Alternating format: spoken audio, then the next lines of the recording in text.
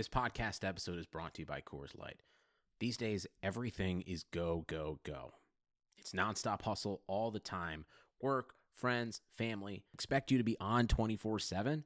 Well, sometimes you just need to reach for a Coors Light because it's made to chill. Coors Light is cold lagered, cold filtered, and cold packaged. It's as crisp and refreshing as the Colorado Rockies. It is literally made to chill.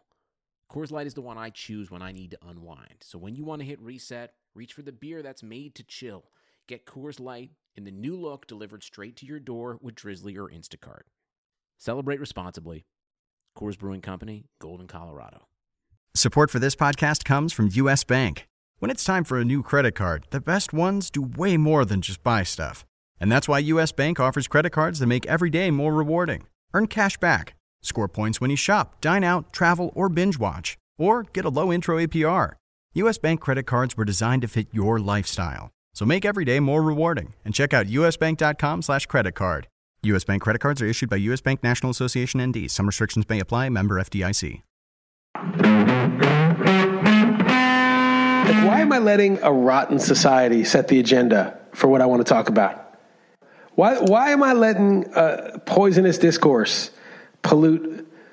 And I had to unfollow. I unfollowed this woman, Molly Hemingway. She's like a right-wing writer for like the Federalist. I know. Yes. Yeah. I she's like, a good follow on Twitter. She's a good follow on Twitter. Yeah, I like her, and she's very obviously has a point of view. But I felt like the reporting she's done is always checked out. Like it's never been like fraudulent or anything. But I just had to unfollow her, not because I thought what she was doing was wrong or she's bad at what she does, just because I was just tired of sort of the outrage porn. I mean, it was getting me outraged. It's like, look what they're doing. And I don't want to hear about it. I don't care. It's their problem now. And James Woods is the best. I mean, some of those troll destructions are incredible. I mean, the stuff he says to trolls, it's sort of, if you didn't have any partners, your partners didn't have partnerships with large corporations, is the kind of thing you would say to someone who just, Twitter's free. You're just putting out your own opinion, and somebody's like trying to like insult you out of nowhere. They don't have to follow you. If they don't want to follow you, they just don't have to follow you. But not only do they want to follow you, they want to insult you, right? So like, what's the appropriate response to that? It's to say some shit about their mom that's inappropriate and just dunk on them and block them.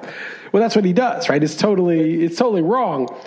But I love that. But I can't follow him either because it's too much. Oh. It's too much. It's just too much of the same. Here's some horrible thing that happened. I want to jump in. I think James Woods, before I said almost in a joking tone that you should check him out.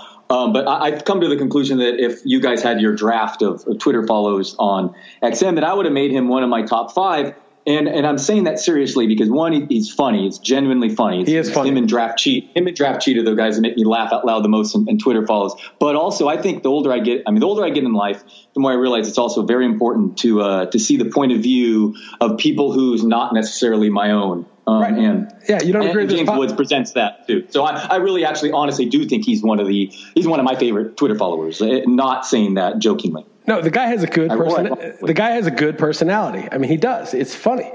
But I stopped following him because I was like, you know what? A lot of what he's doing, though, is showing some horrible thing going on in the Chaz region, and then dunking on it. And I'm sort of like, it's not that I don't agree with you. It's that I just don't want to know about that. I don't care. I understand that that's going on. I understand that there's other stuff going on. I don't want to pay attention to that. It's not like I'm for, against, whatever. Yeah, I'm against anarchy in my city. I'd be pissed if I was living around there and some lawless people took over the city for any reason at all. And, you weren't able to live your life. I would be pissed about that. But I just, unfortunately, I feel bad for the locals there. But it's not my city. I hope they take care of it, figure out the best way to have a more equitable society and yet not have that going on. But it's not my problem, that thing. And I just don't want to see it in my Twitter feed, even if it's like dunking on it or mocking it or whatever. I'm over it. I don't care. Work it out, figure it out. Whether I hear you, but do you get like whatever FOMO or whatever if you unplug for a couple days do you not have that? Well, no, I've tried to like unfollow, mute, change it, but I'm going to start to unplug. I want to be up on sports. I follow the RotoWire feed for all the football and baseball, and I want to know. It's my job. I could unplug from that too, but it is my job to know who's healthy and who's hurt and what's going on. But I could just read the site, I guess, instead of the Twitter. But it's sort of like it's like everything's there, right? The feed is there, the latest notes, and then the everything else I need to know about coronavirus or whatever. But more and more, I'm just like, you know what? It's sort of like if there's like a poker game that goes bad and someone's cheating and someone is, never bets or never does whatever. If they win a big pot, they leave the table. You just quit the game. There's a certain point where you complain about the game, but it's like, all right, dude, enough complaining. Just stop playing in that game.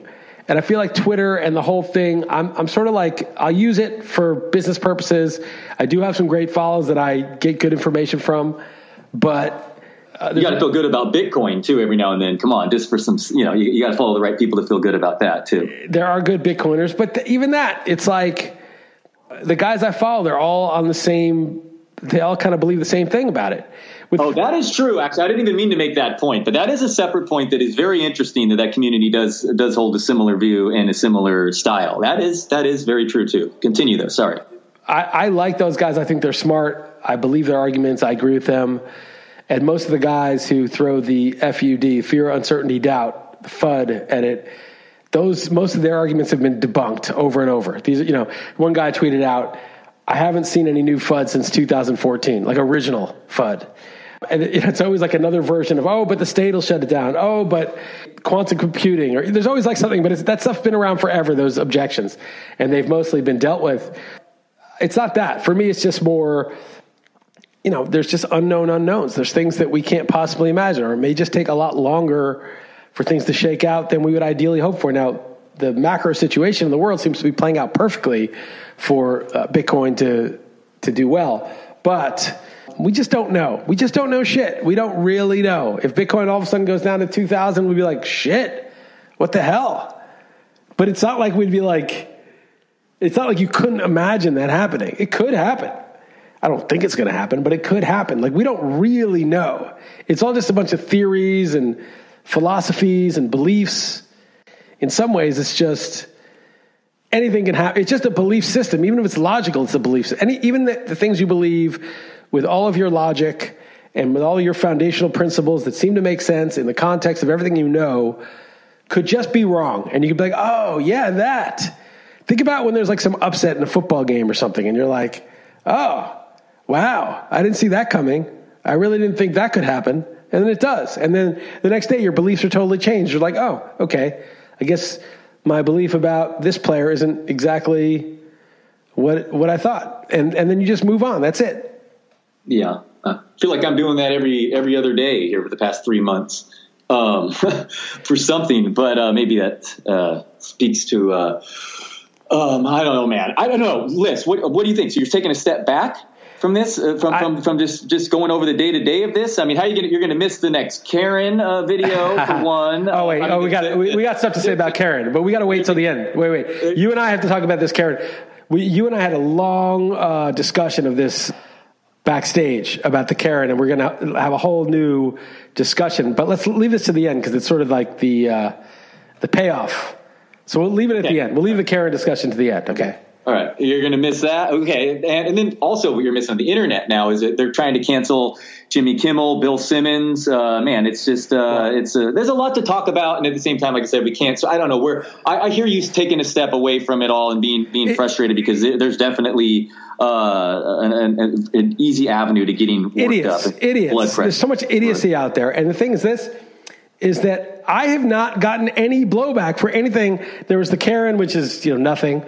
And luckily we have like listeners who were like 10 5-star ratings right after that. So nothing happened to me. And even the Karen, to her credit, changed the libelous tweet response to a I hate this podcast response, which is not libelous. So, and then, people got on my case for that homeschooling thing, school storage, never said anything about teachers. But that was nothing really. Nobody really, they were like, I fucking hate when people say this, but it wasn't like no one was canceling me. Nobody was trying to get me fired for that. So I haven't even personally experienced any of it. Like just the tiniest tip of the iceberg, nothing, basically nothing. And yet it's not because like I'm afraid that might happen, even though it could happen.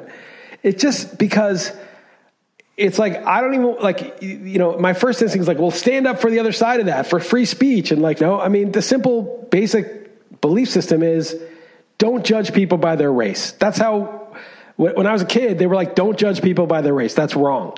And as you get some wisdom, as you get older, you're like, yeah, it's not only wrong, it's just stupid. It's just inaccurate. It's inaccurate. It's inaccurate. And you interact. It's not even judge, because judging doesn't do you any good anyway. But it's like, who do you want to spend your time with? Who do you want to do business with? Who do you want to work with?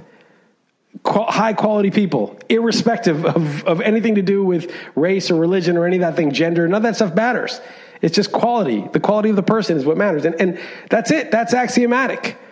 And I don't really want to argue it. I don't want to argue that. I don't want to get into that argument. I just want to say, don't judge people by their race. That's it. For sure. I feel like you would learn far more from people who aren't like you anyway. I mean, I would seek out people that aren't necessarily exactly like me. Yes, Liss, I'm totally with you. What more needs to be said? I lost $200,000 yesterday. Oh, from your NFBC crap squad? Yeah, they canceled my teams on that, man. It was very frustrating. No, they did the right thing on that, though. But, yeah, they refunded everyone's money. I loved the teams I had drafted. I was so fired up, some of the draft capital I had. But yeah, so yeah, there's baseball to even talk about now if you wanted to go that route. I can't get to baseball. Very excited to talk baseball in XM show when I caught. It sounded like you were very enthused. Yeah, I invested so much in the baseball season, and I just feel like I don't really feel. Yeah. I just feel like fuck baseball. But the thing is, it's not their fault that they missed 3 months. No matter what they did. So it's really just a month is all that's the only difference, right? Like it's July 24th instead of July 1st. That's the only difference of all the bickering, really. And what do we care who gets what money, right? I mean, and that month costs everything, right? Another month, they would have probably continued all those. They wouldn't have refunded the money. NFBC refunding money and stuff. What I'm saying is they would have been fine with 100 games. They would have treated whatever this extra month, it wasn't just a coronavirus. This extra month of bickering changed. It changed the course. Yeah. Oh, Greg is really pissed off at the labor problems. But given that he obviously can't control that, he just had a tough call because some people wanted to keep their teams. They felt they had crushed it. And I definitely did. And well, you shouldn't have, but I guess you did. But other people wanted to, get all their money back. And so they gave most of the money back on all the teams that had a lot of fab. And they kept the ones in that were like the draft champions or the cut lines where there's basically no fab. And I think they just drew the line there. But I mean, people are bitching at him from both sides. And they're bitching both sides. Okay, fine. And he had to give back like a couple $1 million worth of entry fees. Yeah, he took the loss. Yeah, it's crazy. Like I said, I legitimately was really upset yesterday. Like when it was 6 teams deleted, and I loved some teams, and I spent a lot of time drafting. But there's no way. Like I'm not going to disrespect the decision. It was the right decision, of course. Even though I was very upset, it was the right decision. They took the loss. It was right. And people are like, oh well, come on. Most of that's prize money. It's like, yeah, but they're paying their entire staff all this time. Oh, they're like credit card fees too, and not just man hours, but there's a bunch of credit card fees too. Yeah, they took a beating on that, and not only not making money, but actually losing money. And so, I feel for him, but Greg is a good guy, and he's also a smart businessman, and he knows, and this is his way, is that you treat your customers well and do the right thing, and you're going to have a long-term sustainable business. If you try to screw them in the short term, that's it. You don't have a business. So he knows what he's doing, and he's smart, and he's not going to screw over his customers. So he did the best. He made the best call he could, and I respect it. And I think most people feel pretty. They have a lot of goodwill toward the NFBC. Yeah, no, and I'm going to be excited to draft more teams too. You probably you'll just if you get a free roll, you'll do it. It's basically my prediction. I'll do it because it's my job, but honestly, I'm just not really excited to analyze it again. And not only because, I'm annoyed with the players and the owners, but also because it's all for naught, because it's probably not even going to really happen. Well, it may or may not happen, but it's not that. It's I just don't want to be well, how much should we discount Mike Trout because his wife's giving birth and he may have to be quarantined, or some random people get coronavirus. Imagine, you're in first place and you got this great team in the national contest, and then one of your guys gets the coronavirus and he's out 20 days and that's it. I mean, it's one thing. I mean, I guess he get hit by a pitch and it's the same thing, but it just sucks, we were talking about the Astros and are we going to draft Astros with the cheating scandal? Now they get to face the Dodgers, which they never were going to unless the World Series. Now they're literally going to face them regularly with this new divisional lineup. Yeah, but I think that's on the back burner, all that stuff. But I'm just saying, we're worried about Astros. We're worried about the juiced ball. Are they going to have a juiced ball again? How do we project these guys? Some teams may have fans while others won't. I mean, so, the DH, the runner on second in extra innings. Yeah, how much are these pitchers going to – and one thing, we had a production meeting to try to come up with what should the public leagues be in Yahoo. And there are things like you want to add an IL spot – then I was thinking, in September, those teams don't even really put any players on the IL once the rosters expand. And if that's going to be rosters expanded, it's going to be frustrating for fantasy owners with, I guess, the NFBC doesn't even deal with DL. But in your home league, DLs might be extra important and extra frustrating. Totally. It's going to be a shit show. I mean, look, people are going to have fun. They're they want to see. You could have gone two ways in the lockdown and the subsequent. It's not lockdown anymore, but it's no one's 100% back to what they usually do. I'd be in LA, getting ready to leave for LA now and traveling and all this stuff. Oh yeah, I'd be seeing you soon. This sucks. Right. We'd be hanging out in Vegas, doing that trip, and I'd be going to Colorado probably and doing some other stuff. So, but there's two ways you can go in the lockdown. And one way is that some people they're just bored out of their minds and they just miss the way it used to be. And they can't wait for sports to be on TV, to have some DFS, to bet on some stuff, to play their fantasy leagues, to do their fab, to have their routine. And they're just thank God, you know what? It's 60 games. It's not perfect, but thank God we're back. I got something that I love still back. And then other people started to just think about your priorities more. And the thought of going back to the routine to mid-season, start to get back into COVID baseball under weird circumstances. I'm almost all right, I'm going to do this. I'm going to do the best I can. If I'm going to draft a team, I'm going to try to win. I feel a little bit like this sort of haphazard prep that we're going to have to all do and stuff. Maybe I'll get into it. Maybe I'll be oh yeah, this is it. I love, and fantasy baseball is my favorite fantasy sport, even more than fantasy football. But I'm not feeling it, man. I'll do it because it's my job, but I'm not feeling it. I'm not feeling this second wave of prep. Yeah. Okay. Well, I would say I'm somewhat in between. While I definitely not for a minute consider myself bored during this time, I feel like it was just probably the most productive last 3.5 months of my life. I've completely changed my diet, my exercise, even with sports. I took a deep dive in next gen stats. I have never been more prepared for an NFL season. Similar with baseball a little bit, but I went into Stanley Kubrick collection and looking at film. I've definitely changed whom I follow and how I follow politics. I just have totally loved the way I've spent the last few months. But having said that, I think I've almost reached my end point there, and I'm ready for the normalcy to return. And boy, sports is at the forefront of my life, and it's frustrating as the game's getting canceled or the league's getting canceled. I'm so ready to study and so ready to draft for fantasy baseball. My main trepidation is it all for naught again? And is this really going to work? Because frankly, no one wants to say this, but it seems to me that either the players are going to play through it while being sick or this is not going to happen. It's one of those two things are going to happen. Right. I think they have to have a plan. And I've talked about this before, where if somebody or a few guys on a team or a couple of teams get it, that they know how to play through that they know how to quarantine, selectively, not worry about it too much. If somebody gets someone else sick, these guys are all beasts, 20, 30-year-old men in their prime. They're the lowest risk group there is besides kids. And just say, okay, we're just going to do our best to not let them infect anyone else. And just, if they infect each other, then, we'll control it the best we can. And if we fail, we're not going to shut the season down. But I don't think politically they're going to be able to get away with that because it's not totally known that those guys are at no risk. And it's not totally known that there's not some lingering effects years later from it or whatever. So if there's a bunch of cases that crop up, and plus if some of the players get it, it's not going to be confined because there's trainers and there's coaches and there's older managers. So there's going to be some at-risk people there, umpires, whatever. And can they keep going? I don't know. They have to have a really good plan on how to deal with it if this happens. Because if it's just oh, wow, 10% of the league and the personnel involved are, got it, and they don't have a plan, that's just going to shut it down. And the fact the NBA is returning to Florida, where the epicenter of it is right now, is also quite crazy. So I'm all for the NBA game starting at 9 a.m. and running throughout the day staggered, and that would just be quite crazy.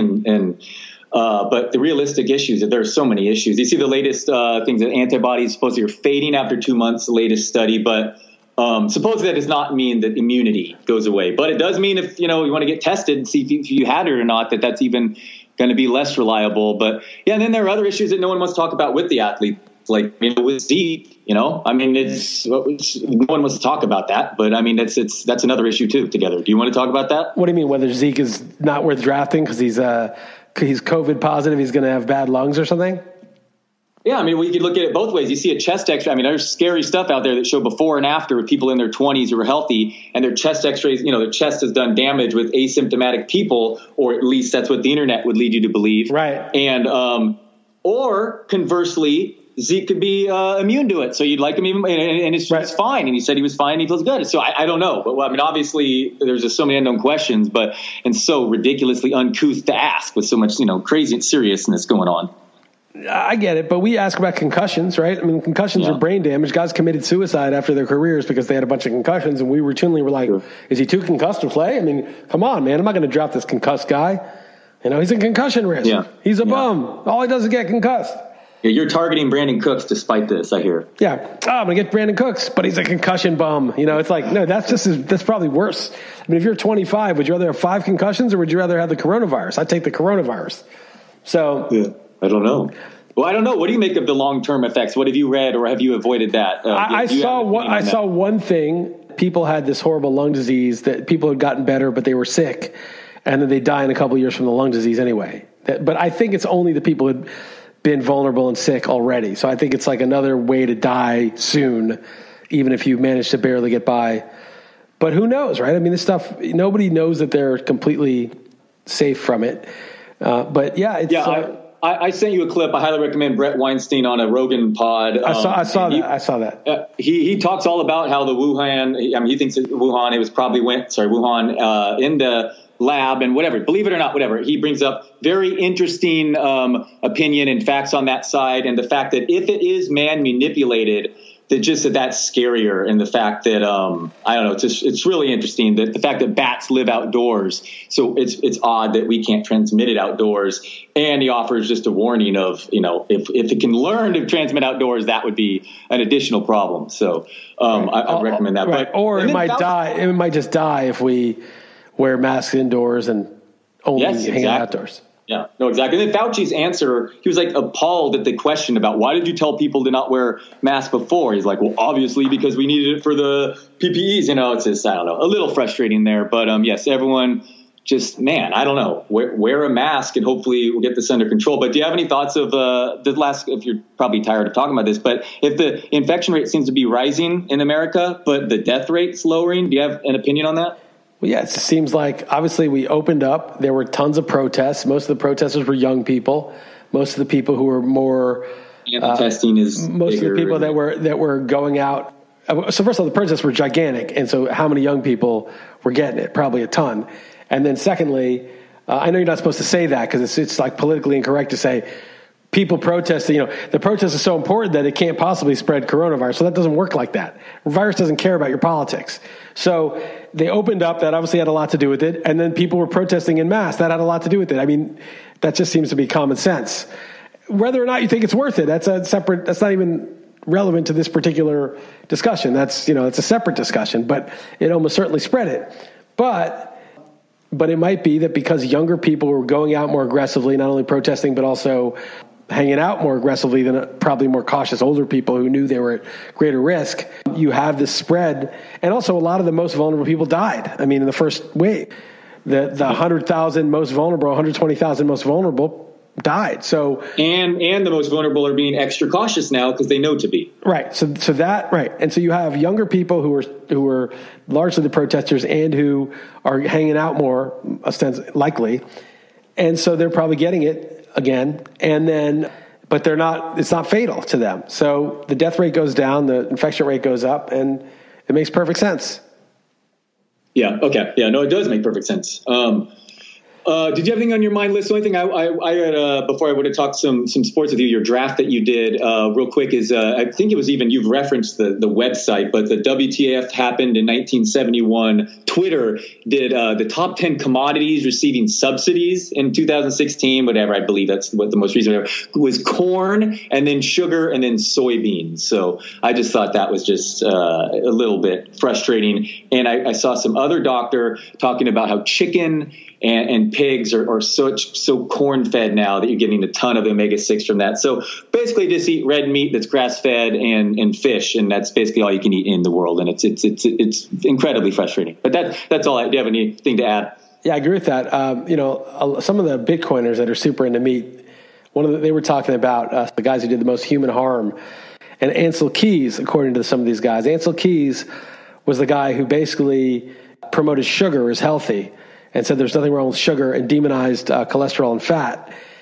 And I don't know how many people have died of cancer, heart disease, diabetes, but it's, in the last 40 years, 50 years. But, if you just talk about the numbers of people that died, obviously it's as horrible as Ansel Keys was to do that, at the behest of industry. It's not as horrible as actual genocidal maniacs, but in terms of just the amount of people that were affected and killed, they were saying that was more. And also Nixon, who removed the U.S. from the gold standard and started the whole fiat currency printing. And if you look at the wages of CEOs and workers, where it was from after World War II when the Bretton Woods Agreement was signed through 1971, it was CEOs made 20 or 50 times as much or whatever as the average worker, and the inequality, the productivity was paid equal to wages. And then all of a sudden the curve totally goes crazy in 1971 until now, where the workers are way more productive because of technology and they're getting paid way, way less. CEO pay and worker pay are hugely disparate. And so in 1971, you basically had Nixon going off the gold standard and Ansel Keys promoting the high sugar corn syrup diet, and all hell broke loose in civilization. All the diseases and inequality and despair and suicides and the destruction of the entire middle class.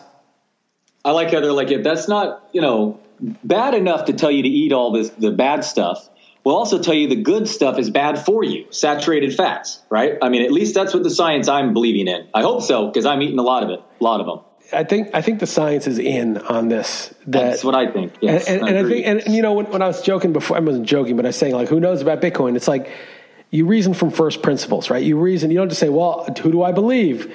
This scientist or that scientist? Do I believe Harvard or Yale, the New York Times or P.D. Mangan? Who do I believe? Who's more authoritative? Well, You can go by that kind of, sort of religious authority, or you can go by first principles. What did humans eat for a million, the million years in which they evolved from monkeys? What did we largely eat? What was available to us?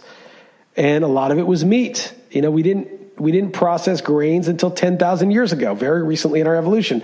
We didn't have processed foods and, seed oils and high fructose corn syrup and the frankenfruits that we've bred to be. I was going to say, even the fruits, right, are totally frank. Exactly. Yeah. They're way more sugary. And, so by first principles, it's well, what would be healthy for your body? Some new stuff that some scientists marketed to you to make money, or the stuff that your body quite literally was created out of over millennia upon millennia.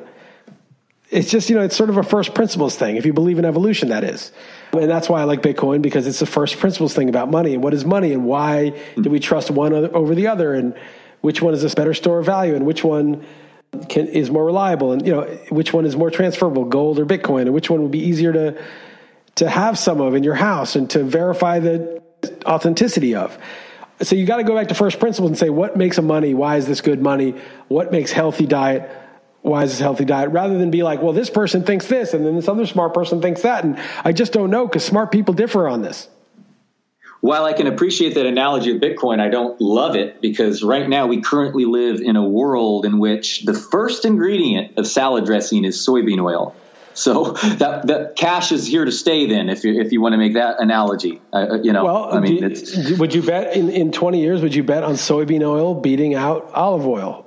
as this. Yeah, I hope not. I mean, I hope. Okay, all right. All right. And think about the duration for which soybean oil has been a staple of human. And think about, I mean, this is more of a gold argument, but gold has been the money for, Bitcoin didn't exist. We didn't have the technology. Well, I was going to ask you that. I'm kind of a little interested in that. What are your thoughts? I think gold is good because it was the best money that humanity had until 10 years ago. It was the money that was very hard to acquire more of. It's hard to, expensive to mine. We don't know where where it is. It's if they could mine more of it, they would. It was durable. The same gold that was there in 2,000 years ago is still, it's still in circulation today. Cut it into small pieces, not nearly as small as Bitcoin. It's not, you can transport it in coin form, although again, it's a lot heavier than dollars. And you didn't want to be, as inflation happened, you didn't want to have like a bunch of gold pieces on you and get robbed. It's like carrying $50,000 on you. You don't want that. So, they use paper money and then that got abused, but Bitcoin is sort of the best of both worlds, right? It's digital. But it's even more scarce than gold. It's about equally scarce now, but as the next halving happens, it'll be more scarce. So yeah, gold is. How would you get it? How? I know it's a very dumb question, but it's okay. I'm going to ask it. How? What is the best? Physical gold? I mean, or no? If I were going to get gold, I would get physical gold. But you'd have to go to a place, right? I mean, there's places to get gold. You can look it up in your city. And then you'd have to go and you'd have to make an appointment. I guess you'd have to bring some cash or a check or something. And then you leave with a briefcase or a bag. And it's like, if I'm a criminal, I'm hanging outside the gold shop and seeing some nutless monkey like you walk out, skinny ass nutless monkey, and I just follow you to your house. Biggest target ever. Yeah, I would just follow you to your house and I just be like, all right, that's where the gold is. I got it. Or I just jump you on the way, but you'd probably be more paranoid on the way and have some escort or something. But I would know. I don't know how to acquire gold in a way. What do you mean? It's shipped to your house? Well, the delivery dude knows that you have. I mean, to me, it's not great. I mean, the best way to do it would be like to have a proxy get it for you who you trust, and that dude like puts it in some place that's safe, and then you move it. Something like it's kept somewhere. That'd be like having that'd be like keeping in Coinbase or something.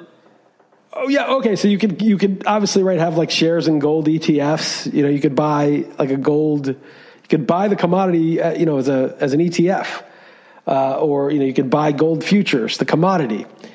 But now all right, I bought the gold. Economy, society goes to hell in a handbasket. All right, I'll take delivery of that gold. Oh wait, what's up? My website that I bought the gold on isn't really it's not up and running right now. Maybe I'll call customer service. Right. What are you going to, I mean, so the whole point in gold is like the shit really goes down, but the shit really goes down and someone else is holding your gold. What incentive, if it's lawless, there's no police, so you can't sue him anymore. What incentive does he have to give it to you? Right. Okay. Well, I feel like that analogy was pretty good then with the Coinbase holding your Bitcoin. Yeah, it is. That is good. Yeah, it is. I'm trying to leave the house as little as possible. Can I have this delivered to me, or is that not smart? You could try. There might be a service, but somebody delivering it's going to know where you live and know that there's gold there. What you do is have it delivered to your friend's house. Okay, yeah. And then like 2 days later, like hang out with your friend and just no one even knows that but your friend is putting himself at risk. Yeah. Go to his house, put a gun to his head, and be like, "Where's the goddamn gold? I know it's here." And you'd be like, "Dude, it's not my gold." So I don't. That's the thing is, so I don't really get gold anymore. I get it like back in the day where it was the best thing, but I think like millennials and people who now I'm confused if you're for it or against it. So. I'm for it if you could magically, like without anyone knowing, put some hidden somewhere in my house. I'm totally for it. The idea of it, but the execution may be a little tougher, you're saying right now. Okay. Well, that's why Bitcoin's like they say like you need a 10x improvement over an old technology to make a new technology succeed. It's 10x. I can send it across the world with a click. It is lighter. Yeah, I can send it across the world with a flick of a button, and you don't have to authenticate it. It's not like you have to be like, what? How do you know if the gold they have is counterfeit or not? Right. I mean, the whole thing is a real pain in the ass. You got to weigh it exactly. It's it doesn't work as well. So anyway, I think first principles are the way you and still you might get something wrong. That's the thing. We're fallible human beings. Couple other things. Talked about James Woods. Have you been following Tommy G's threads at all? No, not lately. I'll be happy to go back if I've missed something, but no, not lately. So there's some kernel of truth to what he's doing. The level he takes it to, I just can't. As much of a conspiracy theorist as I am, and as much of a open-minded person and a skeptic of the bullshit narrative that we're constantly told, I can't get to his level. I just can't do it. But there's threads of truth that things do not add up in his threads. But regardless of whether you believe none of it or you believe all of it, I have to hand it to the guy. It is good content. And I say that, people are like, that is the worst. That's, I don't know if, I can't vouch for any of the truth of any of it, although he does point out some serious anomalies about things. But I'm there for the content. It is just entertaining content. It's, if 10% of it is true, it will be mind-blowing. For a couple of things. I think Draft Cheat tweeted that he's a podcast, Tommy G with Aubrey Huff. I'm not sure if he was joking or not, but I'm sure that would be. Oh, he had one. Okay, he did have one with Aubrey Huff. Okay. I didn't listen to it, but I saw him tweeting about it. I hear you. I've been down the wormholes with Tom Hanks, one with him and a couple others. And I will not argue that they are not entertaining. And I'm just going to, I will not vouch for the veracity, but I will vouch for the content. Is it the entertainment value of the content? Yeah, okay, done and done. And you know what's funny? I don't want to out anybody, but you look at the people following him. All the fantasy guys follow him, and I'm thinking, how all these people not unfollowed this guy by now? Like, I don't care because I don't give a shit. Like I'm not like offended by it. I think it's like, first of all, I don't know what's what anymore. So who the fuck knows if some of it's true or not? But I think years ago we hung out with him and Jeff Manns I've hung out with that guy a couple of times, but the point is, it's not that. It's just, no, he's a personable guy in person. Like, people like him. But I'm saying, like, you think that people would be like, oh, I thought you were saying, yeah, you would be like you're following James. Oh, I'm so offended. But like, people, I think people check it out. I think people actually like it. Again, not vouching for the veracity of it. That's do your own research, but just the entertainment. Thread. Yeah, I'm going to check it out for sure. I will. So I'll say something else. Michael Krieger, we mentioned that guy a bunch. I like that guy. He just made a tweet. It was similar to what I was saying earlier. He's just going to start. He said tweeting about parenting and gardening. That's all he's going to tweet about now, because it's the same thing. It's like you get drawn into stuff that's not my interest in life. My interest in life is having a happy life, having a good life, talking to people about what's true in life, not just happy, like, oh, I got some wine and a nice meal, but like pursuing truth, what's actually true. And don't get drawn into a tangential thing. Totally. I've said I appreciate it. He always does do some tweets of his garden, but I hear you, man. I can appreciate that point of view. And if a lot of people are at their edge right now, and it's an uncertain time. And I just see people getting caught up in it too much. Negativity is a very good advice. It's not even negativity. It's bullshit that you have to get rid of. Negativity can be a problem if it's not constructive. If it's not like, I'm pissed off about this, I'm going to change something, but in bullshit, disingenuous arguments, things that are posing as rational argument but they're actually religion. People who you're arguing with who they're trying to win, they're trying to score a point, they're trying to dunk on you. They're not interested in what's true. Don't get into arguments with disingenuous people. There's actually people with two kinds of belief systems.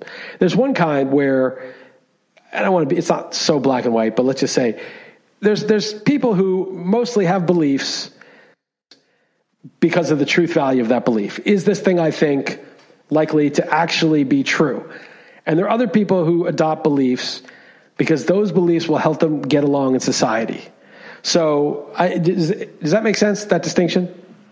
Yeah, that's why they're so easily changed, because the beliefs aren't their own. They don't, that's kind of the gist of not only are they not their own, but the basis for which they select these borrowed beliefs are sort of, your belief is like a mask or a costume, a uniform.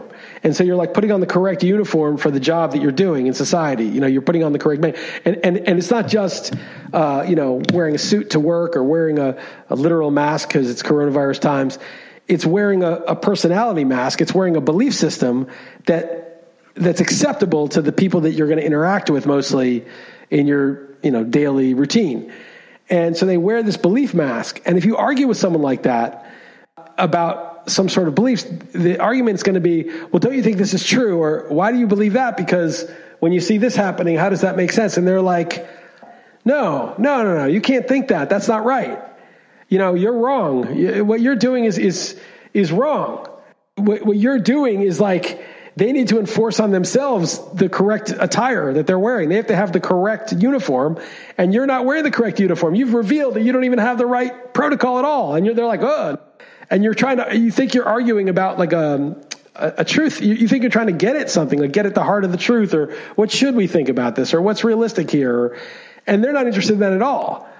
And so they're going to come at it at a totally different angle. They're just trying to be like, oh, how did I even get into this discussion with you? Like, I don't want to be, I hope other people, onlookers, won't think that I'm like you. I got to, distinguish myself very clearly and reestablish my mask, like refix my mask so that it doesn't fall off. And I think that that's like, again, it's not like 100%, 0%, but there's degrees. And it's like, never waste your time to argue with someone who's just who their beliefs aren't about, let's get to what's going on. They're just sort of, let me just get by. I just need to believe this to get by. Couldn't agree with you more. And it really is wild. I never realized this before, but just how much time and energy CNN spends on dissecting every silly thing that Trump says. Like, they really do. They just care more about, and I'm not even sure he's like even serious with half the stuff he's saying. It's crazy, the time and energy spent. We get it. He doesn't say things that most presidents did before, or maybe even they're all false. Okay, got it. Now actually talk about something that matters now. But that's not their mission. They're not trying to get what's happening. So like, if you're like, why aren't they talking about the important stuff? It's like, what do you mean? That's not their point. Their point is to help you find the right mask. CNN is the beliefs that you're supposed to have. It's normative. It's not about truth. It's about what other people are doing. You see this all the time with like coronavirus stuff. A lot of people we know out here, they were serious about it when everyone else was serious about it. And then as soon as other people stopped being serious about it, they stopped being serious about it. They had no like, well, I've read this and I'm looking at the numbers and I'm going to change my behavior because I realized that this wasn't true. They were just going with like the herd. They were just going with what other people were doing. They were just basing all of their decisions regarding the coronavirus on what their peer group was doing. Well, is it too late as a society? I don't know. I've seen some crazy UFO footage in Miami, and I don't know. Is it all coming to an end? I mean, is it past the time? I mean, I agree with you, but I mean, does everyone have we already been raised that way? I don't know to tell you. You know what I mean? Like, is there change now, or is this where we're headed? Well, I saw some tweet by I think it was P.D. Mangan, and he said, hard times make strong men make easy times make weak men make hard times. So, it's like a cycle, right? When things get comfortable, yes, people just want to get along. When things get hard, that shit kind of falls by the wayside and people want to survive. And to survive, you got to know what's true. You got to know what the threats are. You got to know where your resources are. You got to know, you got to become resilient. You got to find out what is actually true about your environment to survive. And so truth starts to triumph when things get harder. And then when things get harder and truth triumphs, then an era of ease and prosperity follows, because prosperity is always based on truth. It's not based on this fake inflated bullshit, print money, offshore manufacturing, financialized markets. It's not based on that. Prosperity is never based on that. Disaster is based on that. But disaster is going to bring stronger people of stronger character. And so I think it's a cyclical thing. And I think that a lot of people are already, feeling the pinch and trying not to wait to the last second where they're really in a true crisis to get healthy and get their shit together to the extent they can. I mean, I might get, run over too. We're just people, right? I mean, tsunami comes. If you're too close to the water, you're going to get run over. It doesn't matter how good of a swimmer you are, but hopefully you're a little bit further up the beach and you could swim in it and jump on a rock and climb out, so yeah, I don't think it's hopeless. I just think that it's just a point in time where, it is frustrating, though. I mean, even the people at top just giving you the wrong. I mean, it should have been message health. It just should have been preached from the beginning. Health, and all the wrong stuff was from the beginning. It was preached from health. Well, not enough, I don't believe. No, but the ways to be healthy were lies. And this is back to the coronavirus. Like, a lot of young people died or getting really sick, and it's a lot worse. Perfectly healthy 32-year-old or whatever. And I wonder. I'm not saying I know this because I don't. That maybe that guy was eating seed oils and high fructose corn syrup all day and was pre-diabetic, and he never had any sort of issues because he's 32. So he never had a crisis, right? He never, if you have high blood sugar all the time, you're walking around with it, you're not going to notice it until something really goes wrong, and maybe you're totally. it's not like there's no symptom that's going to alert you, because in our evolution, like high blood sugar was never an issue. It was low blood sugar that was the problem. You'll pass out if you have low blood sugar, but high blood sugar isn't really a problem for us evolutionarily. So I'm not saying that all the people that got really sick or younger or died, were actually unhealthy. I'm just saying a lot of people don't know that they're unhealthy because they think I eat a low fat diet with plenty of vegetable oils and I don't use fat butter. I use margarine. I use healthy canola oil, and that's fucking poison you're taking every day. But I feel like the public should almost know that if that is the reason, I mean, that would scare people. But they won't. They won't. I think that it's obvious that coronavirus preys on the most vulnerable society, where older people and sicker people, right? I mean, that we know that about it. That's one fact we know. I'm not saying I don't know the extent to which younger and healthier people are. I can't say they're not at risk. I don't know, but we know that the other people are at greater risk. And I wonder if the government were just like, look, this preys on old and sick people. Sickness is actually, we haven't told you this because we wanted to sell you Triscuits and Oreos and fruit juice and all this shit.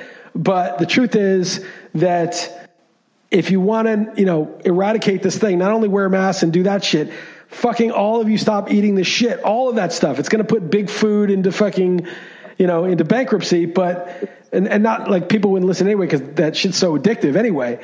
But the point is, if they did that, the shit would be over. It would be done. I mean, the level of infection might still be there, but the outcomes would be drastically better. And they know this shit. They know this. People know this.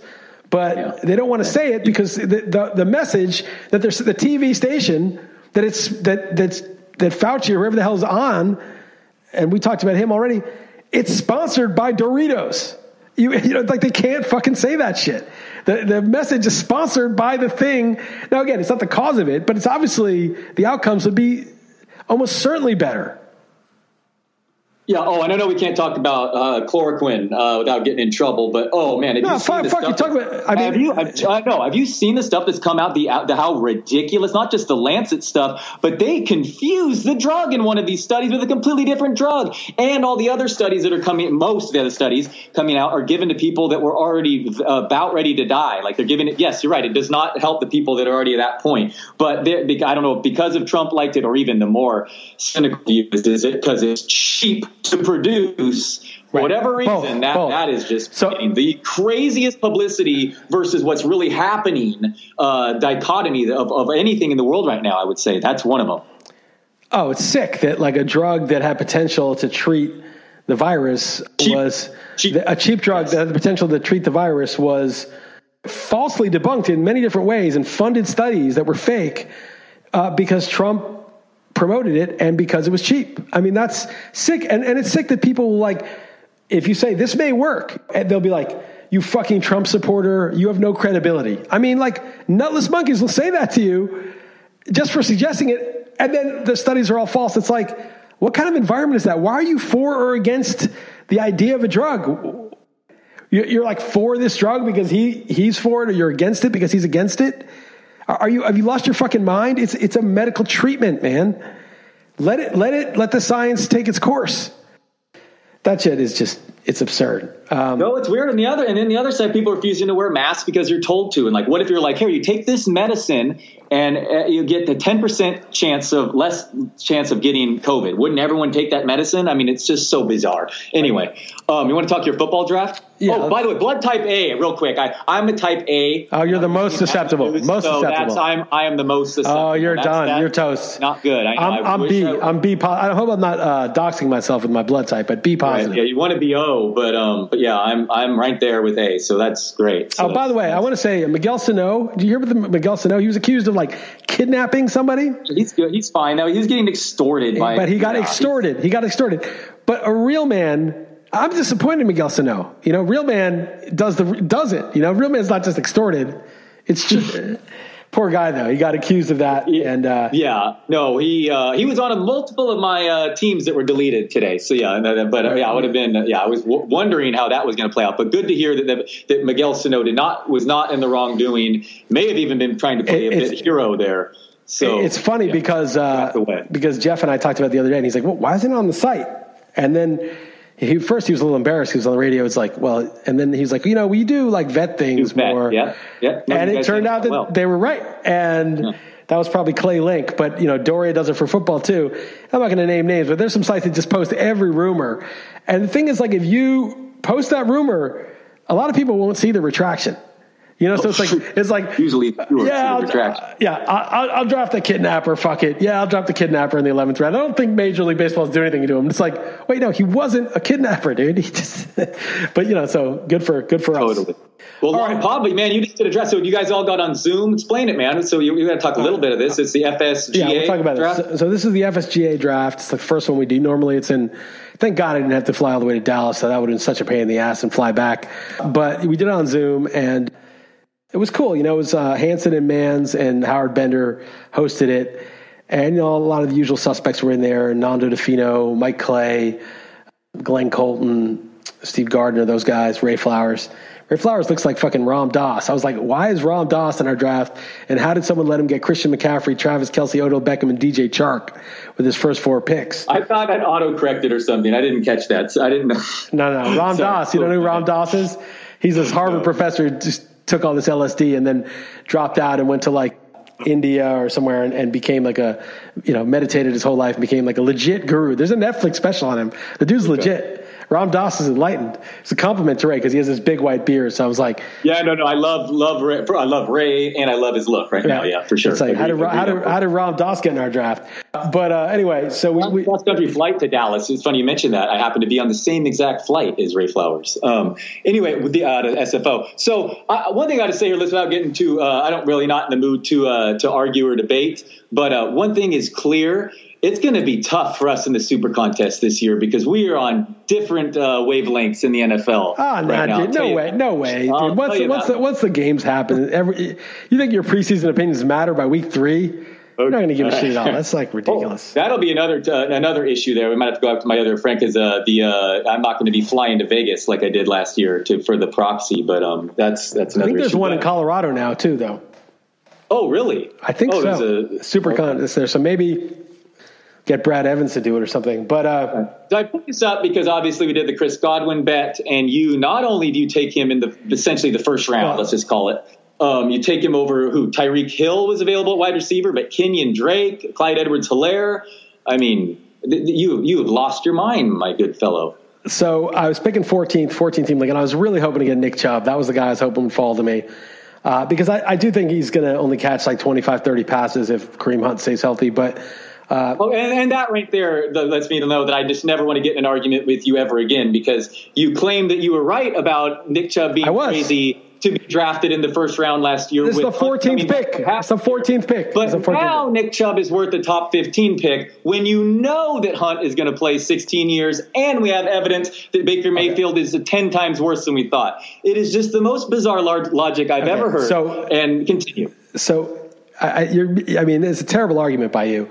Are you saying that the year that Chubb had where he averaged more than 5 yards per carry and the fact that they drafted an offensive lineman with like the 10th pick or whatever and then signed a second really good tackle this offseason doesn't mean anything? Like, you think Chubb is the same guy going into this year that he was going into last year? Last year he had a good rookie year. No, he's absolutely in a worse situation this year. No question. No. 16 games to Hunt. Okay, forget it. You're not listening. You're not listening. You're not listening. You're repeating yourself. You're not listening.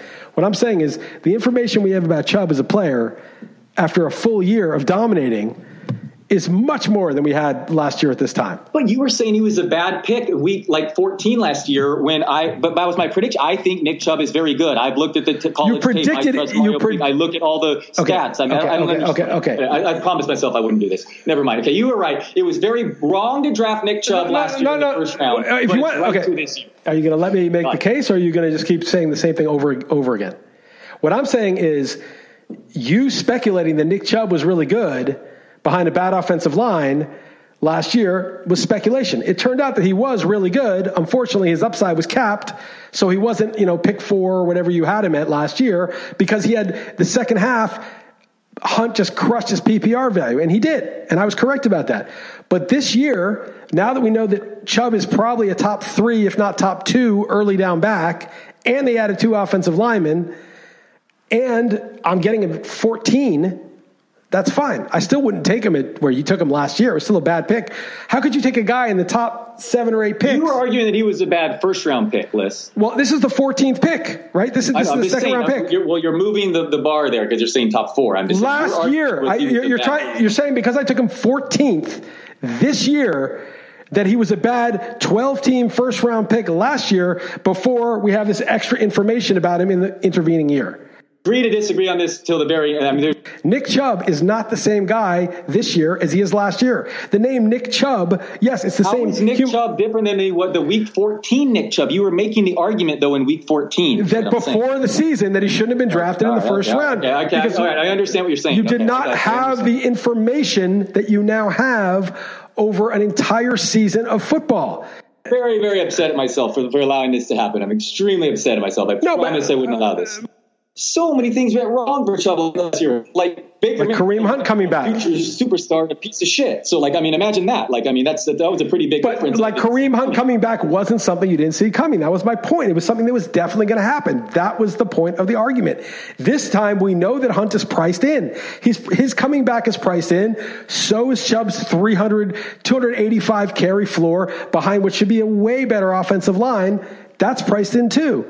Right? I mean, did you see him squat like 500 pounds on Twitter the other day? Or I don't know how much. Whatever it was impressive. And to be clear, I don't think it's a bad. I mean, I absolutely would take Drake or Helaire in a point per PPR. But I'm all good with Chubb around there. I'll take him over any. For me, it was just sort of like first round floor. Like Drake has a higher ceiling, no doubt, in PPR. I don't trust him.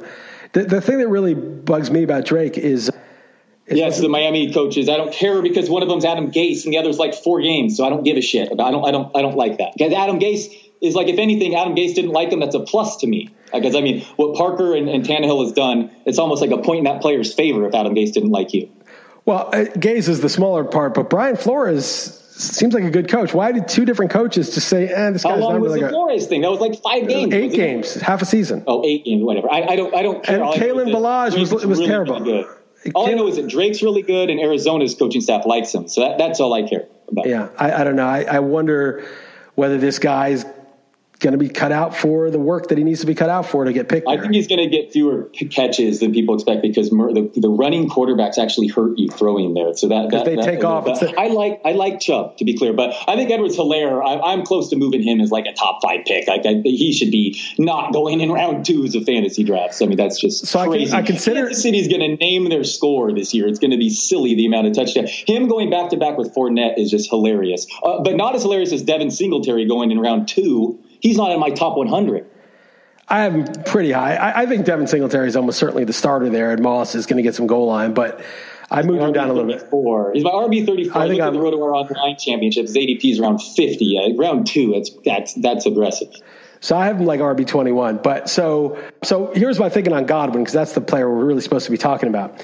Chubb was just a floor pick. The ceiling's limited by Hunt, but pick 14, just give me the floor. And then it was like, all right, I want to take a running back. It's a 14-team league. I don't know what running backs will be there. And I didn't know what I was going to get in round 3 when I was thinking this. So I was like, all right, Drake, as I said, I have a bad feeling about him. I could be wrong, but I don't trust him to hold up. Eckler, I have a bad feeling about without Rivers there. I just don't know. Too random. And then Edwards-Helaire was the other guy considered of the running backs. It was one of those 3 running backs. Of course he should have done that. Luckily, there's no money involved for this. It's small. It's a little bit of money. So my thoughts on Edwards-Helaire is that Damien Williams is still there. And they won a Super Bowl with Damien Williams, who was amazing in the Super Bowl. Could have been the MVP. And so whenever he's been healthy, he's been perfectly good. That offense is still the best offense in the NFL when Damien Williams is in there. So they draft this running back in the first round. They're obviously the favorite to win the Super Bowl. So, of course, they're going to use him. But how much are they going to use him? They don't need to work him that hard. They want to keep this guy as fresh as possible. They don't need to give this guy 200 carries. They don't need to give him 80 catches. They can give him 160 carries and 60 catches. They can just give him that. He'll be a nice, really nice weapon in their offense. They give Damien Williams 160 catches and 35 catches, 160 rushes and 35 catches, and that's fine. I mean, it's not that the skill isn't there, or that if they did give him the work, he would definitely be top 5. I just don't see it. I don't see them working this guy. This is not a situation where they're going to just load this guy up. God, I hope everyone thinks that way. Damien Williams never had more than 50 carries before last year, 28 years old. This guy, I mean, Andy Reid himself said a better version of Westbrook. We've all heard it, whatever. But why use him? Why use him more than, you know? I agree with the volume is a question mark, but in a PPR, I mean, he's going to get a lot of catches, and that they're just going to be so valuable. They're going to name their score. The Chiefs offense, Patrick Mahomes, before suffering that injury, he threw 50 touchdowns as essentially a rookie. In September last year, it was silly. It was like 9.7 YPA, 10 or 11 touchdowns, 0 interceptions. And then he gets hurt a game after. Essentially, this is like a video. And then McCole Hardman, another year of development with Kelsey. Arguing video game. I mean, he's going to, it's crazy. Arguing the Chiefs offense. I mean, that's obvious. I mean, Damien Williams is the competition. I mean, I'm a Damien Williams guy even, and I'm like, give me a break. He never had more than 50 carries in a season, and he's 28 years old. I mean, then why are you arguing all the shit that I was arguing last year, and I'm arguing the shit that you're arguing last year? I don't understand this. Because things have changed. Like, this is so mind-blowing. I was all over Chris Godwin last year. I said he is way underrated. He was my lead for my receiver, and now suddenly, with a change in quarterbacks, Jameis Winston couldn't have been more perfect last year. 30-30 is the most ideal. Wait, calm down. One thing at a time. Stick with Damien Williams. Damien Williams is going to get work to the extent he stays healthy. He is going to be splitting the carries 50-50 with Edwards-Helaire because there's no reason not to. They don't need Edwards-Helaire to be a 250 carry, 80 catch workhorse. They don't need him to be a 16 game Dalvin Cook or Saquon Barkley. They just don't need that. They're not going to do it. They have a guy there. They're going to split it. If you think that Edwards-Helaire is going to get more than 200 carries, I'll bet you right now he doesn't. Oh, I don't think he's going to get more than 200. I don't care. He's going to score 12 touchdowns and 250 touches is what I think. He might. I mean, but there's a lot of different players that might score touchdowns. More. I mean, maybe more, actually. Yeah. I mean, I think you just underestimated how often this Chiefs can be living in the red zone. I mean, I kind of worry you're right. I mean, they might be pulling a lot of fourth quarters. I mean, you're right. And they also are one of the most pass-heavy teams in the league. They don't run it that much. So, unless you think he's going to get 80 catches, he throws to his back. So, no, Mahomes will throw. Yeah, but I mean, then he needs 80 catches or something like that. He needs to be what Eckler was last year to earn that money. And maybe he is. I'm not saying he can't do it. I'm just saying I don't want to Graham Barfield says the best route runner he's charted since McCaffrey. No, he had 55 catches in college. Nobody gets 50 catches in a college season. Nobody gets that. He's the skills are not in doubt. I gave him 67 receptions for 600 yards and 2 receiving touchdowns. That's a lot. That's his projection. I gave him 198 carries, so I gave him close to 200, 877 and 6 touchdowns, 6 rushing touchdowns. So, he's 5'7", 207. He's got, he could be like one of those Maurice Jones-Drew, Ray Rice work. He has the build to be a workhorse. Projections, or at least I know it would personally hurt me as a drafter. I know that for a fact. So I know that. Projections are entirely different beasts. But you can't just go ceiling in round 2. I mean, you gotta combine ceiling and floor. Round 5 and beyond, fine. Go all ceiling. Don't even worry about floor. I get it. 14-team league, round 2, you're just going to go ceiling?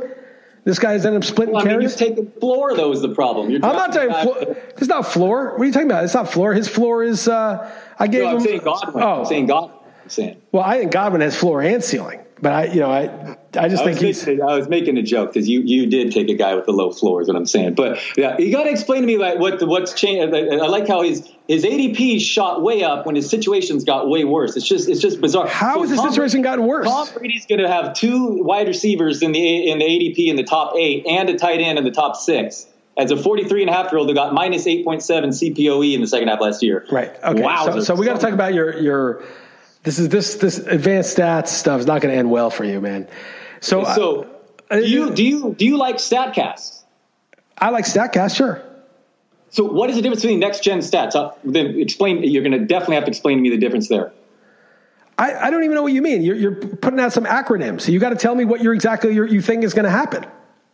Okay, so I'm not talking about like DVOA subjective. I'm curious, like StatCast stats, like in baseball, like, next gen stats in football that are actually measuring. They're all objective.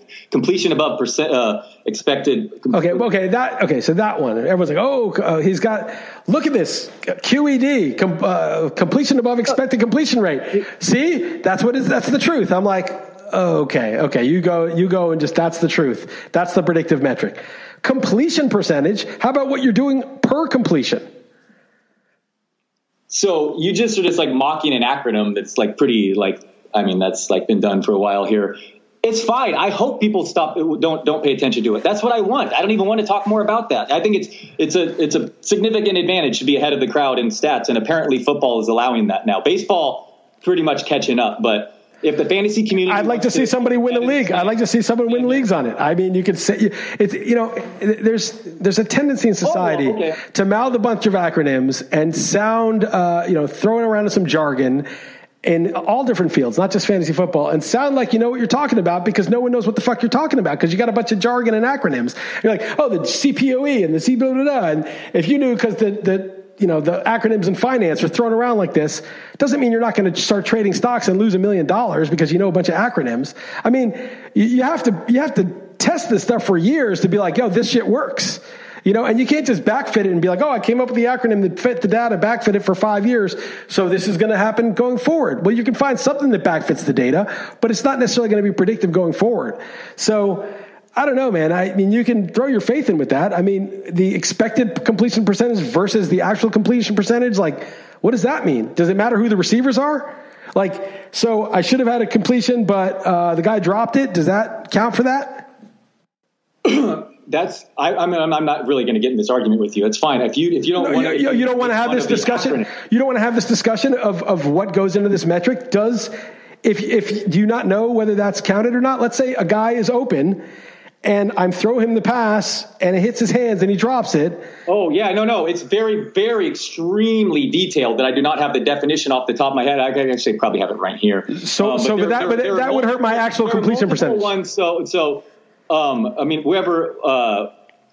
CPOE is a good start, CPA is much more encompassing measure of quarterback accuracy. And it's just like basically ignoring whatever exit velocity. And that's fine if that's what you want to do. That's okay. That's okay with me. That's fine. Apparently most of the people are. That's fine. It's whatever. I think it's another tool in a toolbox that's super. How much you weight it versus your other tools? Oh, it's just one of them. But how much weight do you give it? Is it like 10% of your rating, 15%? How rigorous are you with these acronyms? Well, first of all, it's kind of weird to be like that. Kirk Cousins was really good in the stat last year. How does that affect Dalvin Cook? That's also another thing so I couldn't even begin to try to say how much I have no idea to quantify how. So you're just kind of throwing it in the mix like, good expected completion of the puzzle, like you would, exactly like I said, exit velocity, or looking at barrels, or looking at pitch velocity, fastball velocity, or their spin rate, or stuff that's objective. That's not like graded. But here's the problem with this, right? So let's say barrels. Let's say two guys have the same stats, basically same BABIP, same stats. One guy has 10 barrels, the other guy's got 14 or something like that. I don't know exactly what a normal number for barrels would be. But are you like the guy who had 14 barrels? He's got 40% more barrels. He's got to be the better player. Or no, definitely simplifying an argument like that. It's in all your politics and everything, so simplify your sports. But no. I'm trying to understand how are you using barrels? Or could it be like, wow, they had the same stats, even though this guy got fewer barrels, maybe he's due for a few more barrels. I mean, maybe he got a little bit unlucky in missing the ball by this much, and he would have got a few more barrels if he had just connected a couple more times, which he's liable to do. How stable are barrels year to year for a player? I mean, you just add more stuff, and it might just be more clutter in your mind rather than clarity. I'm not saying there's definitely no use for these stats. I'm just saying people throw out a bunch of acronyms, and I'm not like, I don't want to draft against that guy. He knows the acronyms. He knows the StatCast stuff. I'm always very dubious until I see somebody who's crushing it, winning leagues, dominating every year, and then being like, I wonder what it is he's doing. And usually when it's those guys, they're like, Mostly I just think for myself. I actually just throw away the ADP and the stuff other people are saying and just do my own research. That's usually what I hear. I hate using acronyms and shy away from them because I usually get the response you just gave, the mocking, or the people get scared because it's something new. So actually, I try not to. That's right. That's right. It's not because it's something new. It's because it's something that's used. This is not a fantasy football issue. This is a academia-wide issue. People use jargon to create a moat around what they're doing because the average person doesn't understand it. But if they explain it in clear language, like this guy was extremely accurate, that would be a clear way to explain it. He was the most accurate quarterback last year, given the receivers he had. Or you'd say, this guy was the most accurate quarterback, but he was helped out by Michael Thomas a bit because Michael Thomas caught a lot of passes that other receivers would not have caught. That would be a good way to describe Drew Brees. But dropping in an acronym that someone has to look up and find the 85 details. Completion percentage above expectation. Is that okay? That's what okay. So completion percentage above expectation. Okay. So what's the expectation? What does that mean? That the average quarterback would have completed? What does it mean? I don't have all the definitions in front of me. How do you know? Go over every single one of these. I just meant to know one of them. Just know one that you're using, like what it really measures. Why do you believe in it if you don't know the details of what it actually measures? Like, it just seems like, I don't know. You're not, sell me on this. Make me a believer. I'm not going to sell you on this stat by people that are far smarter than me that I've read. So this is just an appeal to authority? To explain that. Like, that's ridiculous. You want me to talk to Derek Carty and see the amount of months he spent looking at the BAT X? And you want an answer for your barrel question. That's how I'd come up with my answer. So it's an appeal to authority? That are far, far smarter than me. I'm not going to explain. Attempt to explain these to you. Are you kidding me? I would look like a fool. I mean, why would I? I explained Bitcoin to you, and I don't know shit about Bitcoin compared to people who know 10,000 times more than me, the technical stuff. I don't know how to program. I don't know Python. I don't know how to program Bitcoin. Yet I will explain it to you to the extent I know it. I'll know in what my opinion is the key underlying metrics to it. And if you say, well, what about this and what about that? I will have an answer for you. Or if I don't, I'll think, is that important or is that isn't? And if it is important, I'll go look it up and find it and then explain it to you once I've found out the answer. I'm not just going to go put my money on it without knowing what the hell it does. I'm not going to take it on authority. I'm not going to be like, appeal to authority. Jared Carty's smarter than me. So if he says it's good, it's good. If you want to throw around these acronyms, you got to be like, well, here's what it actually measures in plain English. So I can be like, and then I can ask a question like, well, does it measure the quality of receivers? Is that affected so that a quarterback who completes a high percentage of his passes but happens to have great receivers will score better on that? Yes, I got what you're saying. My point is I don't have all that readily in my head right now is what I'm saying. Anyway, Josh Herm, there are a couple of these. One of them is Josh Hermsmeyer. Another is the Next Gen Stats on NFL.com. And whatever they're doing, they just basically tracking an average depth of a quarterback's throw, and basing it on, determining if the quarterback is less accurate or more accurate than where that type of throw, the depth of the air yards, is completed based on all the past throws in the history or whatever. Is it adjusted for pressure that's on the quarterback? So a guy with a clean pocket versus... those are different. But yes, quarterback, and that affects air yards and completion percentage more than anyone you could ever know. Ask Ben Baldwin about that. When a quarterback is hit, yes.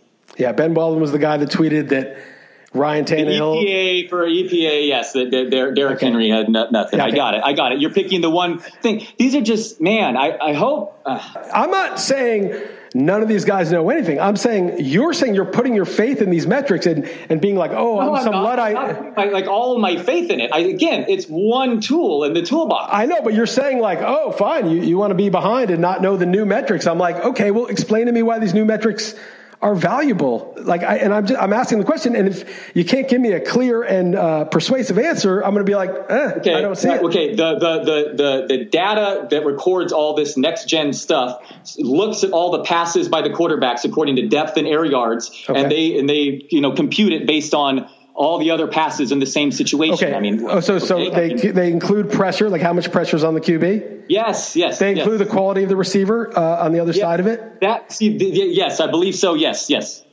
So they measure that and they sort of subtract out if it's like a shitty receiver, and and they have the receivers, speed. That's all on there too. Okay. Well, it sounds interesting if they really take into account all that stuff. And then they have, difference in expected yards after the catch, too, like where that Deebo Samuel caught the ball and where a normal player would be expected to get yards. That, to me, seems a little subjective, like if an outfielder is going to catch the ball. I mean, I know they're not supposed to be subjective, but I'm not sure how perfect any of this is. But I do like that this is not really being judged by a human. This is not DVOA, which you hate. And I use that, by the way, as part of a toolbox that I absolutely value. But I think this is just a little bit more of the stat cast genre more than the Babbitt, and I feel like you're just dismissing it like it's garbage. I'm not dismissing it like it's garbage. It's garbage until somebody makes the case for it and doesn't just appeal to authority or quote an acronym, but says, here's why this is valuable, here's how it's helped me, here's what it discovered last year, here are the players it picked last year that people didn't realize were a lot better than everyone thought. And this is that only goes to 2016, right. So it's tough. And that would be making a case. Even if something is, quote, objective, it's still got subjective inputs. So the inputs to these algorithms are like, well, let's normalize for receiver quality. How are we going to do that? Well, we'll take the guy's 40 speed and his route running time, and we'll compare, that shit is all debatable. Totally. You can change it a little. Totally. And there might be a lot of disagreement on what the best way to do that is. Again, I'm not saying all that stuff's nonsense. I'm just saying it's a high burden given how good, you got to understand how good the information is already. The stats that we already have, the basic stats, the watching of games, the ADP that people have, even though you can't be a slave to that information is pretty good. So to improve upon that, it can't just be like somebody threw some numbers in a spreadsheet and it's pretty cool. It measures some objective shit. It's got to have like something. You might be double counting things that are already there. I mean, it's not necessarily. Anyway, fine. I hope you go research it. I want you to come back to me at the end of the year and Here's say... the CPA is accuracy metric that uses modern tracking data to consider air distance, target separation, sideline separation, pass rush separation, passer running speed, and time to throw. And it's a very, very long formula that I can send you. But right. There. All right. Well, let's see how it works. Let's see if it gives you information that's actionable above and beyond all of the previous information. There you go. I'll be the guinea pig who knock yourself finds it crazy that Drew Lock was drafted in this draft and not Jimmy Garoppolo. Who's the huge outlier? Well, that's another thing that you're probably not going to like too. There is a couple of formulas of these too, like Josh Hearns. But anyway, the next gen stats ones, the guys who they love is whatever. I mean, it's not any earth shattering stuff here. I mean, you've heard me talk. Tom Brady was really bad. He decreased 4 years in a row. Josh Allen, I just wrote a column on. I love him, man. He came from Fireby. Has 2 stoplights. My brother farms there. I'm rooting for him. He's fun. He throws. He's a crazy runner. I think he's like 8th most rushing touchdowns last 2 years, including running backs. But he's really bad passer, like really, really bad. Gardner Minshew, I hear you keep talking about how he wasn't that bad, quote unquote. Well, the advanced stats suggest he's like really like ugly bad, like maybe unplayable bad. And David Blow was the worst last year. Yeah.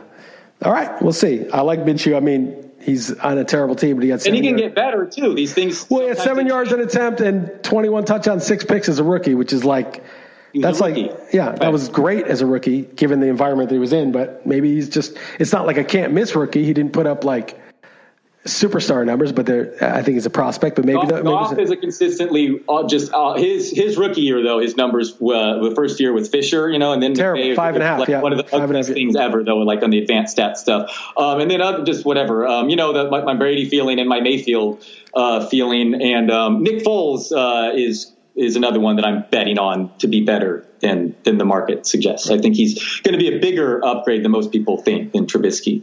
I think Mayfield is going to defy those numbers. Well, no, he could be better. I mean, he wasn't like horrible. It was a bad year. Yeah, you are betting on him. Yeah. Anyway, okay. Glad we got that out of the way. Again, I'll be the guy advocating for the shit if it works. But Tannehill put up like astronomically good numbers last year. He was the best. Yeah, he also had like really good matchups when he got to Tennessee. All right, so just to go back to it, that was why I didn't take one of those running backs. Tyreek Hill was a consideration. Tyreek Hill could be wide receiver 1, but he got 137 targets 2 years ago. Maybe he could get 137, 140. I just feel like I don't know. That would have been a perfectly good pick there too. I couldn't knock anyone who took him over Godwin. I just think that we talked about this last week, that the whole the 12 personnel thing with O.J. Howard doesn't make any sense. They didn't use him when he was the only guy there. And Godwin was, he was the number 2 fantasy receiver until he got hurt. And I just think that they're going to use him. And I don't have Evans in the top 8 like most people. I have him 14th, by the way. Oh, okay. That makes more sense. This is where I tell you that Godwin wasn't even top 30 in Whopper last year. And you're like, oh, man. Weighted opportunity rating, where it combines the share of teams' targets with the share of the team's air yards. He was not top 30 last year. And adding Gronk and what are your thoughts on Winston being to 30-30? Isn't that perfect for fantasy? I mean, I wrote up in the Godwin and Edwards write-ups that for the magazine that losing Winston and getting Brady is a downgrade for the receivers. It is a downgrade. But Godwin was the number 2 receiver easy before he got hurt.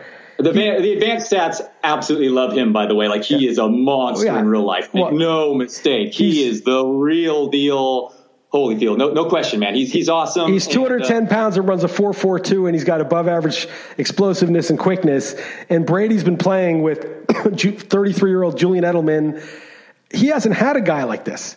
This is going to be the Edelman. I mean, this is the guy who's going to run the crisp route, the short route that Brady's going to throw on time. He's going to be where he's supposed to be, and he's going to catch like 100 passes, and he had 11 yards of target last year. Now, I did read something that he was matched up in the slot so often last year where he dominated, and he had like a lot of weak coverage from safeties and nickel corners, and if he's outside, they'll get, tougher corners. Okay, fine.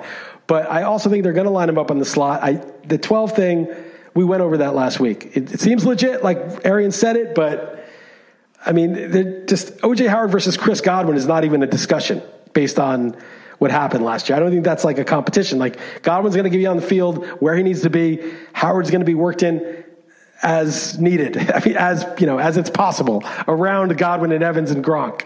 I don't really see any, Howard issues. So, all right. So we disagree on that. Just real quick. Hold on. One thing. Arians, I just read, like, before last year hadn't had a QB1 in the last decade, which made me feel better for my Brady hate. And Godwin, I will say, because I just wrote about him, is my a guy that I'm fading this year. I looked it up, and he actually got more yards per route run on the outside. So I'll be honest and tell you, he's just fine out there too. Yeah. But one thing I want to ask you is, we got to do like a Patriots versus Bucks prop here, because you keep trashing them on XM how they have the worst roster ever. Well, I did say I will do one. I will do it. I think it's a fair bet. Was it about the same over-under? I think the Patriots are definitely underdogs a little, but it's fine. I think they're both about nine-ish. But we'll look it up and just make sure it's fair. If it's fair, I'll do $50 on that.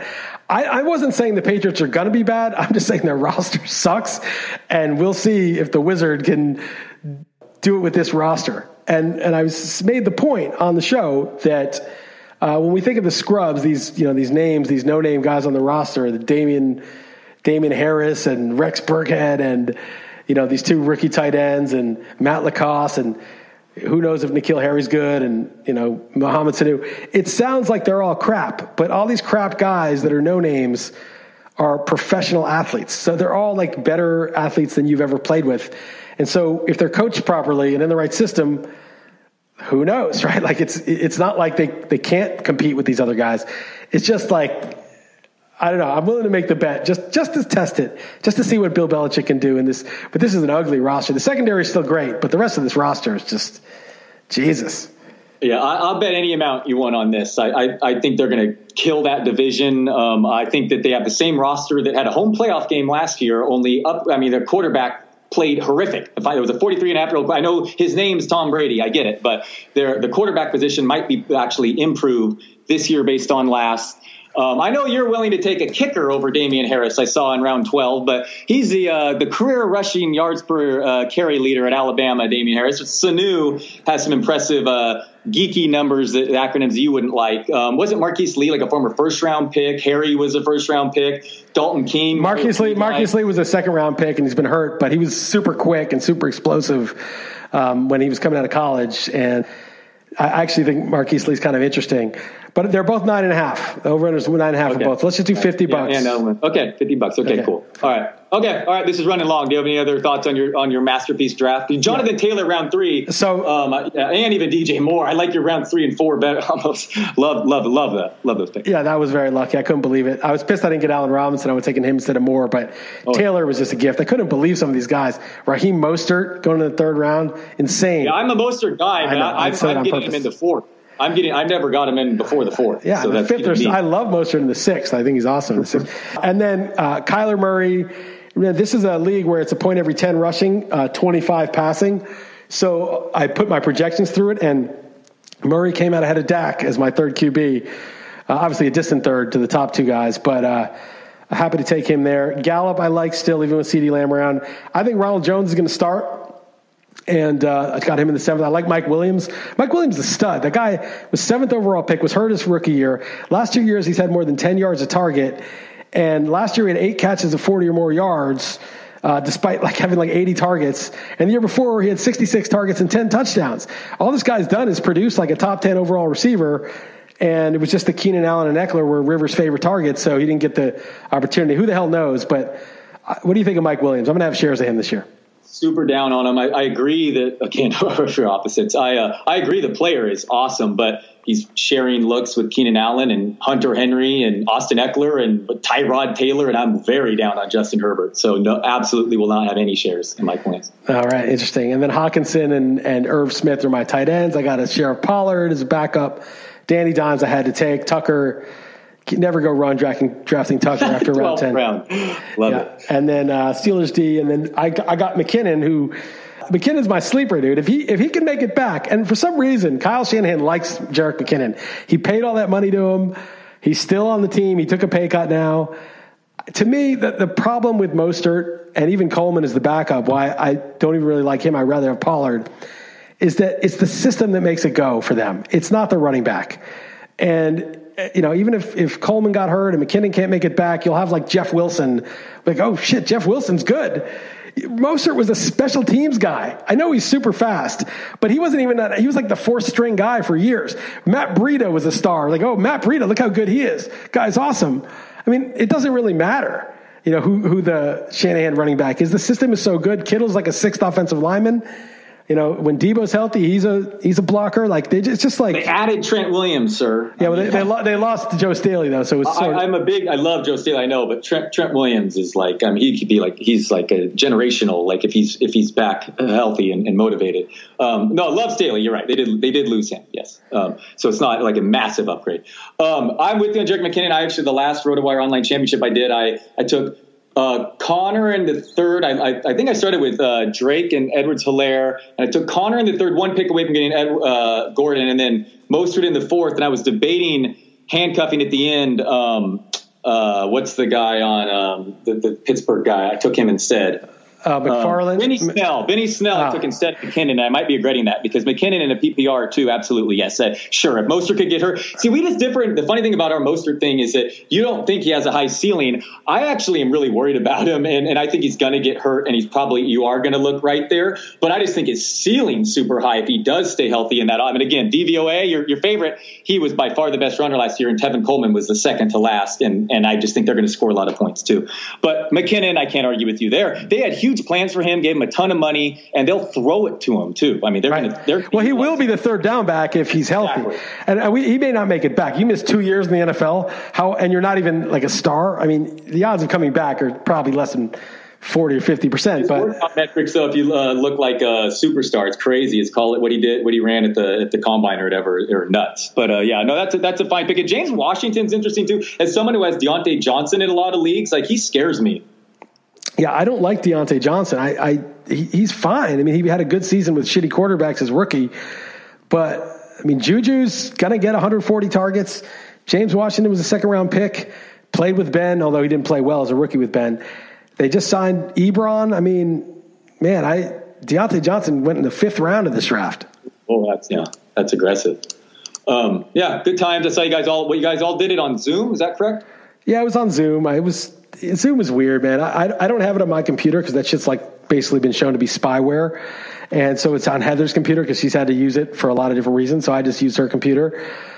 it's just kind of, you're sitting there a long time on video. You know, you're like, okay. Right. You know, so everyone's usually just checked out. It was all right. It was good seeing those dudes. I wasn't psyched to go to Dallas, but I do, every time I go to those FSGA things, I like all those guys. There's really like, the guys that I see that I know, it's always cool to just catch up with them. And now I've known them for like, some of them for like 15, 20 years almost. No, for sure. Yeah, no, it looked, and bro, it's not getting together. And that's the best part, those live drafts. Yeah, no, it sucks. Yeah, no, I saw the Zoom. I was just, I'm sure you loved that setup for sure. Yeah. Oh, did you use someone else's? You're worried about the spying on you, right? So I used Heather's computer, and I was in the house that we rent in this like shed. But the problem with that was the shed is where the dog sleeps, and it just smelled. You know that dog smell? It was like smelling this like dog BO, and right. It wasn't ideal, but it was. We're shopping for possible dogs to get for the kid. You a dog guy? You're not a dog guy. Dude, I've never owned a dog in my life, but I love dogs. I love animals. I'm a big animal lover, plants and animals. And Sasha she was put on the full court press hard for a dog for a while. She's an only child also, so she feels like she deserves one because she doesn't have a sibling. We cheated her out of that, so now she needs a dog. But we were traveling so much, so it was like it's just and we have an apartment here, with no real outdoor space, just a tiny balcony. But if we ever buy like a country house here, which we're hopefully one day going to do, and just maybe even move into that, if times get tough, we just ditch the Lisbon place and live in the country, then it's a no-brainer to get a dog. If I lived in a place with a big yard, I would definitely get a dog. Yeah, that's what we're doing some research now. All right, let's better wrap this up. It's an all-time record. I'm actually on vacation next week, so this works out well. I have a couple. I'm on vacation the following week, actually. Oh man, that's sorry. We can skip it, boy. Did you have anything? I have a couple recs. You're done before we get to those, yes? Yeah, I'm done. Did you ever watch Midnight Gospel? Did you see any of those? I have started a couple. Yes, that was not for the kids. You're right. No, so I'm going to have to catch that on my own. Yeah. But I saw that the Pinsky one was first. Very trippy. It was interesting. I'm intrigued with that for sure. I have that currently on episode 3, I think. I actually have some other current stuff, but because I mentioned Kubrick earlier, I just wanted to say that very embarrassing, but it took me forever. It's been a couple months now, but it took me my whole life to watch Full Metal Jacket. I'm sorry. The Space Odyssey. Right. What an awesome movie, man. And I just want to say is Kubrick, obviously can't be called underrated, but that dude has an argument, has the best war movie ever, Full Metal Jacket, best horror movie ever, The Shining, best sci-fi movie ever, that one. And you love Strangelove, top 10 comedy. And like Clockwork Orange could be called like a top 10 crime or something. And like whatever, Eyes Wide Shut, you realize there's like a lot of Epstein stuff there if you look into the Illuminati. Right. When I watched it, I was like, what's this shit? Like, this is kind of intriguing. Now it's like he probably knew some shit that was going on. Right, for sure. Yeah. Anyway, I'm not telling anyone whatever. Lolita is for a romance. I'm not telling anyone any new about Kubrick, but just wanted to give him some love there. And there's also The Paths of Glory was also a good movie. So he has 2 war movies. It's not just Full Metal Jacket. I have not watched that one, but I know that was reviewed very, very well. Yeah. So, okay, a couple things. No, I have a couple things. The new Bob Dylan album, he's 80 years old. Pitchfork gave it like a 9.0, so I'm like, I got to check it out. I actually liked it. His voice is very raw and rough at times, but I've never even been a Dylan guy.